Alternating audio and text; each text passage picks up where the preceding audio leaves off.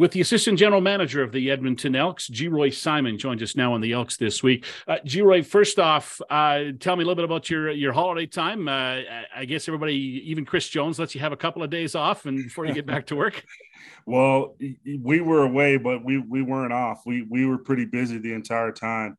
But I did get to spend some time with family.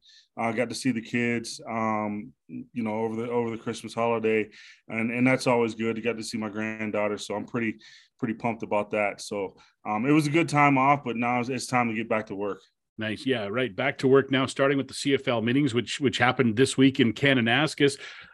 What kind of agenda going into these meetings? What kind of agenda is on the line, and what do you hope to see happen this week? And kind of what's the end goal? Well, obviously, you just want to. For me, this is my first time coming to league meetings, so it gives me an opportunity to see, the kind of direction the league is trying to go moving forward, as far as what we're trying to do with the rosters, and we'll finally get some definite wording on the new CBA. Trying to want to not only retain players as far as going against other leagues, but trying to get some more guys up here. I guess it's important too. The business side of the operations are there as well for the league, so it's important, I imagine, for the two sides to mingle and get to know the game plan that both sides and help each other out moving forward.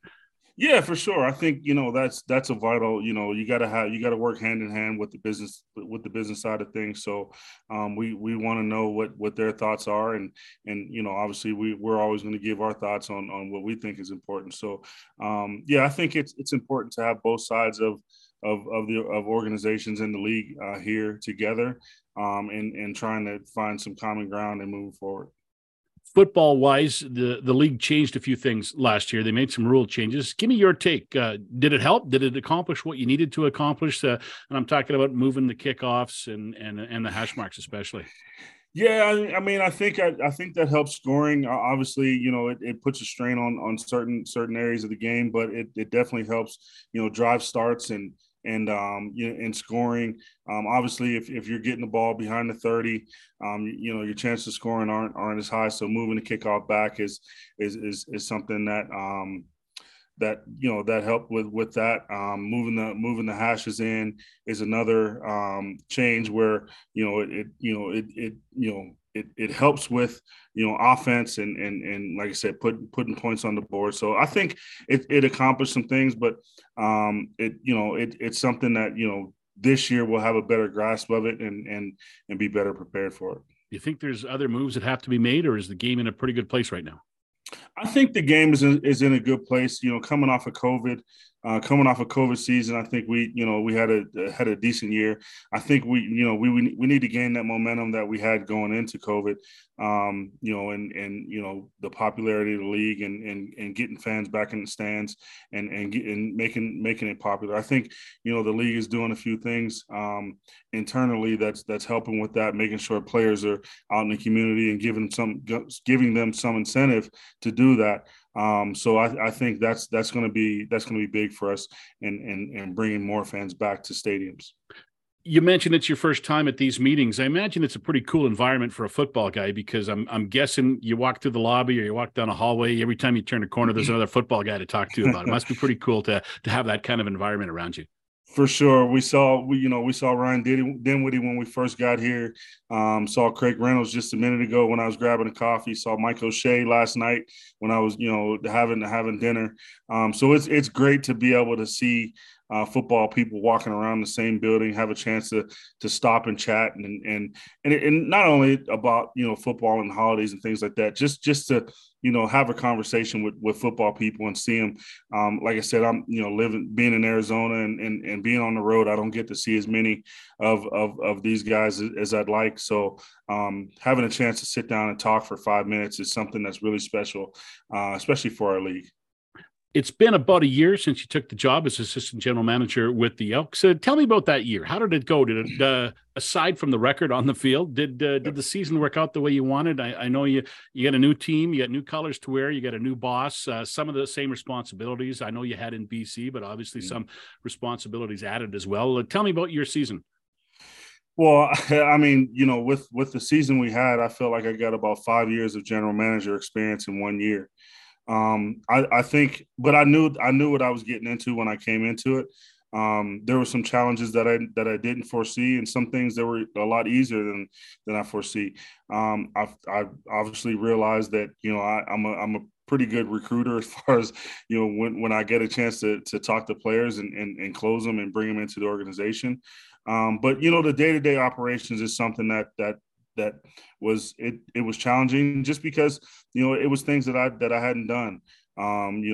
Handling the roster every week for game days, dealing with the league on different issues, dealing with players in their contracts and making sure they're ready to play mentally off the field as opposed to helping them on the field. So it was a great year. I had a blast. I didn't get to see as much of Edmonton as I'd like, but I had a great year, I think, and I think it's going to build a lot more momentum going into year two. Chris Jones told me last month when I was talking to him, he said, if you'd have told me we'd have won only 4 games, I'd have lost everything I owned on a bet. I know you guys were all surprised with the way the season worked out. Have you had a chance to digest it and look back at it and decide how you have to make improvements both on and off the field? Yeah, I mean that's part of the process in the offseason when you're bringing in new players and having different philosophy, trying to change philosophies and things like that. We have to, remember last year, but look forward to the future. And when we're signing players and saying, all right, is this guy going to be, is he going to give us a chance to win next year as opposed to someone that we had on last year's roster? So everything, we remember it. We definitely digested it and moved on from it. But like I said, it was a learning experience on all levels. And yeah, we thought we would have won more games last year, but that I think that builds the hunger this year moving forward to make sure we're doing all the right things, getting the right players, getting the right type of people to come into the organization to make us better, not only for 2023 but for the long haul. The wins didn't come like you wanted at the end of the season, but I thought individually and team wise, there was a lot of improvement that you could see. How close do you feel you are right now as you head into the new season?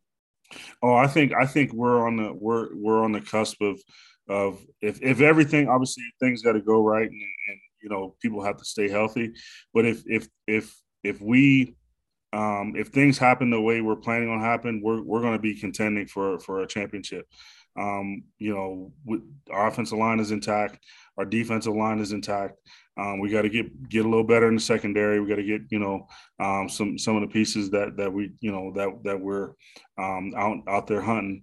We have a great running back in Kevin Brown. We have a very skilled player in Dylan Mitchell, and some of the other pieces that we're going to put together, put with these guys are going to be, we feel going to be big upgrades and help us move forward. Has your focus narrowed along with Chris this offseason? I mean, last year you guys came into the job. You didn't know what you had. You had names, you knew them from scouting them, but you didn't know what kind of team you had. You got to watch them for a year and get to know players. Now, obviously, I guess the focus has narrowed a bit this offseason because you know what you have, you know what you need moving forward. Yeah, no doubt. Last year we were scrambling because everything we were moving on we're going so fast. We got the job and we had to make some changes to the roster, and then we had to bring in guys. But these type of things, building rosters don't happen overnight. Now we're bringing in players that fit our identity and the type of players that we want. Like I said, moving forward, not only for 2023 but moving forward for the long haul.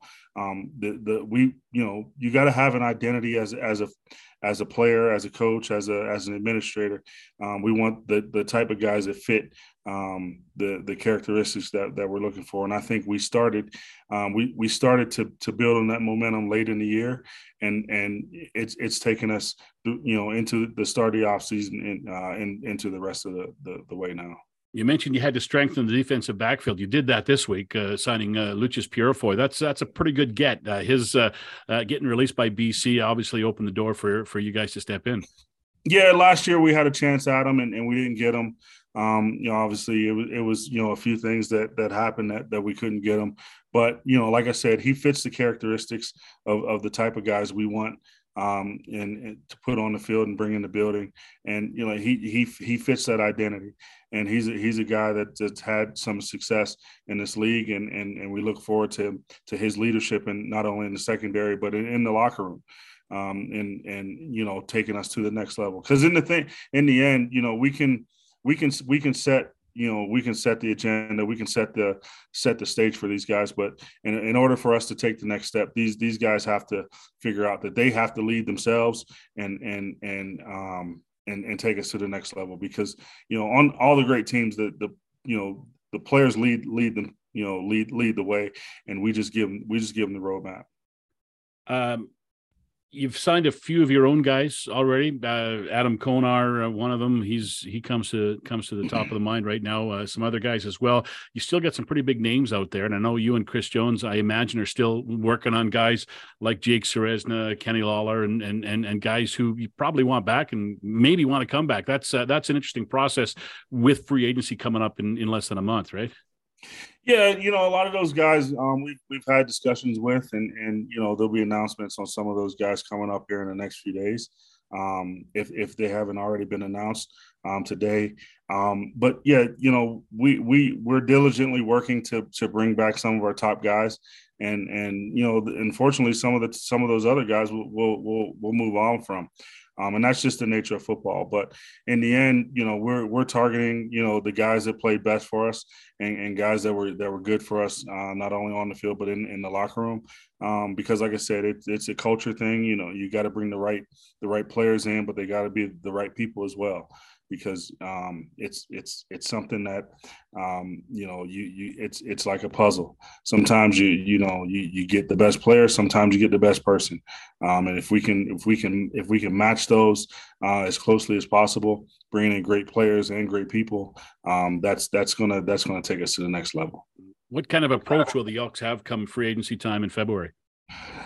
I don't know if we'll be as active as we were last year, just because we were in a rebuilding stage.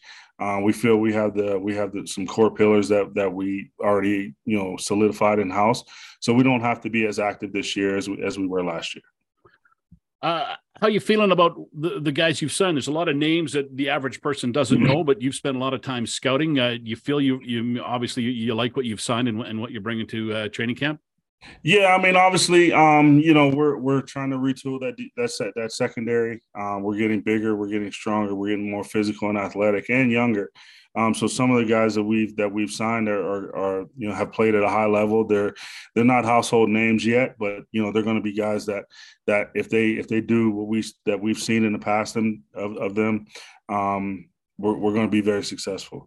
We got a kid out of Pittsburgh, Maurice French. I saw him in Kansas City. I'm from the Pittsburgh area. I'm obviously a kid that I know of. He's very fast, very physical, very explosive. He's gonna compete for one of those top jobs and as a returner in our team. We got a couple of running backs. Lindamian Brooks, he's a kid out of Grambling, very fast, very explosive. Had huge success at both Grambling and Southern. So look forward to him competing in the backfield and as a returner.